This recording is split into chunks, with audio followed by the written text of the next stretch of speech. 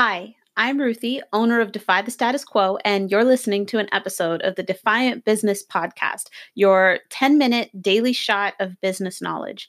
Now, I know you don't have a lot of time, so we're going to jump right into it. Today, we're going to be talking about case studies. So, what is a case study? I can promise you that it's more than just a testimonial from your customers or your clients.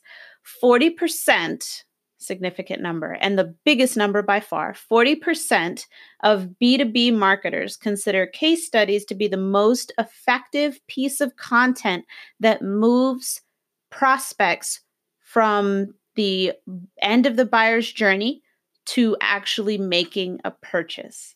So the next most effective tactic after that are in-person events. So I promise you, for an in-person B2B event, you're going to spend way more than you spent on a case study. So that is definitely a huge consideration if you're a marketer who sells high-end products or your high-end services. You have to consider that your next most effective tactic would be an in-person event. If you've ever organized at least one event, you know how rough that those can be and how exhausting it can be. So, just complete side note, kudos to those of you who have in-person events as part of your marketing strategy. So, what is a case study for marketing? Because case study means something completely different in terms of medical, and it's been adopted into the marketing terminology. So when I say case study, I mean it purely in a marketing sense, has nothing to do with anything medical. Please do not confuse the two.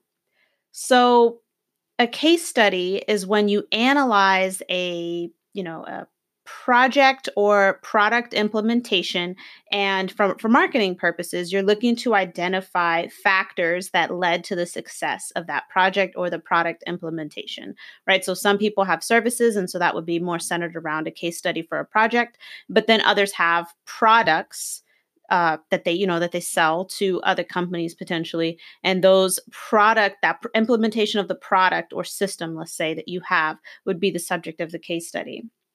So they can also be called customer or client success stories. So if you feel like case study is something that's a little too esoteric for your website, you could definitely title the page where you keep them, customer success stories, or even just success stories by itself. When you look at a case study, they're typically well designed. So you'll want a graphic designer or somebody who at least knows their way around Canva. And they're typically 1 to 2 pages. So they may or may not have a cover. So if you do have a cover on your case study, then I would say that yours should probably be 2 to 3 pages, the cover, and then 1 to 2 pages of main content.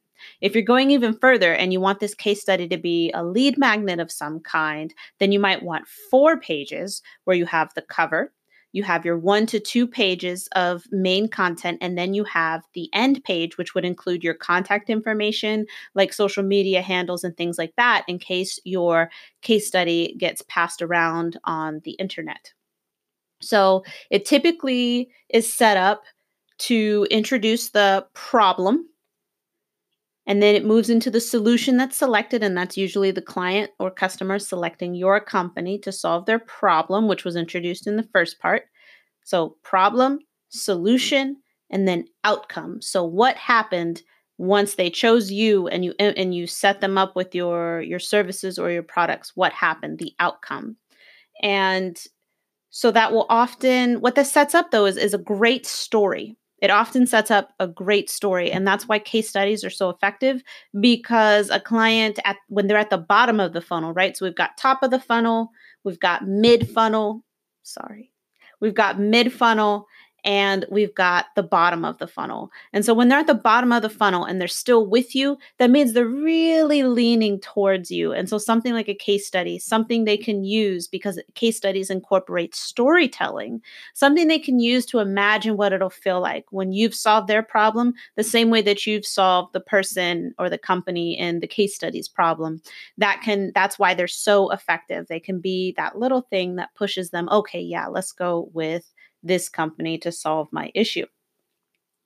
So it typically involves 1 to 2 interviews. Ideally, you will interview the client.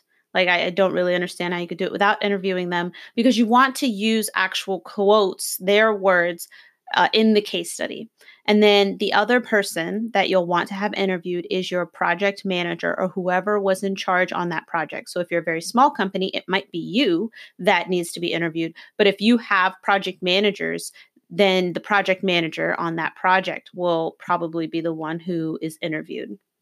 And what will happen then is that the writer will take their stories and put them together, because you should have a writer work on this, will take them and put them together to create your case study, your customer success story. It will be compelling, it will be factual. And those two things together make a great B2B marketing story. So, and you also want to include any data points if the client's able to provide them. And this is difficult. Don't think that I don't understand how difficult. It's a little bit easier with something like paid advertising because you typically get some metrics that you can use relatively quickly.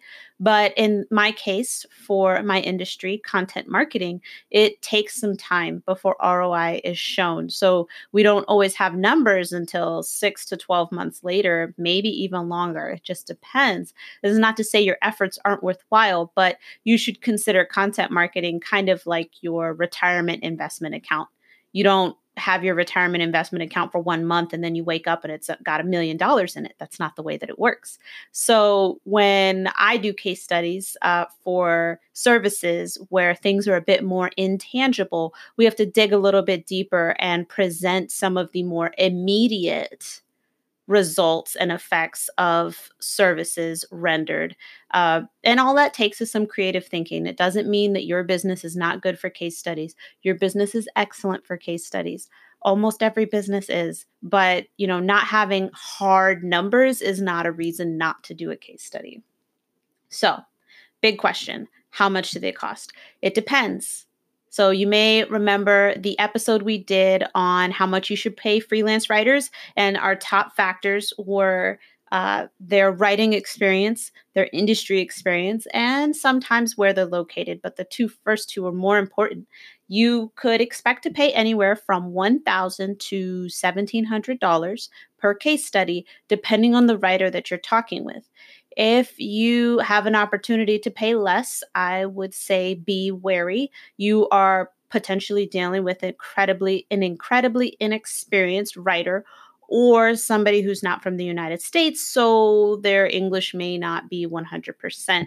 Now, again, it all depends on who your ideal customer is. If you are outside of the United States and you are in a country where the quality of the English is not necessarily a factor, then you would probably be fine. So it's nothing against ESL writers, but that is something that many companies within the United States have to consider.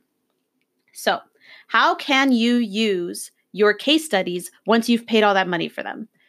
No big deal. Well, it's kind of a big deal, but content repurposing. That was episode 10. So if you haven't listened to episode 10, you need to go back and listen to the episode on content repurposing.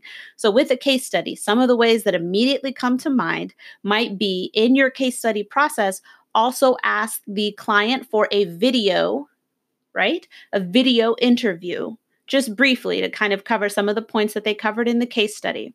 You could also extract quotes from the client and include them in your blog posts. You can include them on your social media, style them up as a nice little graphic. You could style them and put them up there on your social media. You could also pull those quotes and place them on different parts of your website, especially the ones where they're talking about how awesome you are. Those can go on your homepage. Great for new prospects who are just landing on your website for the first time.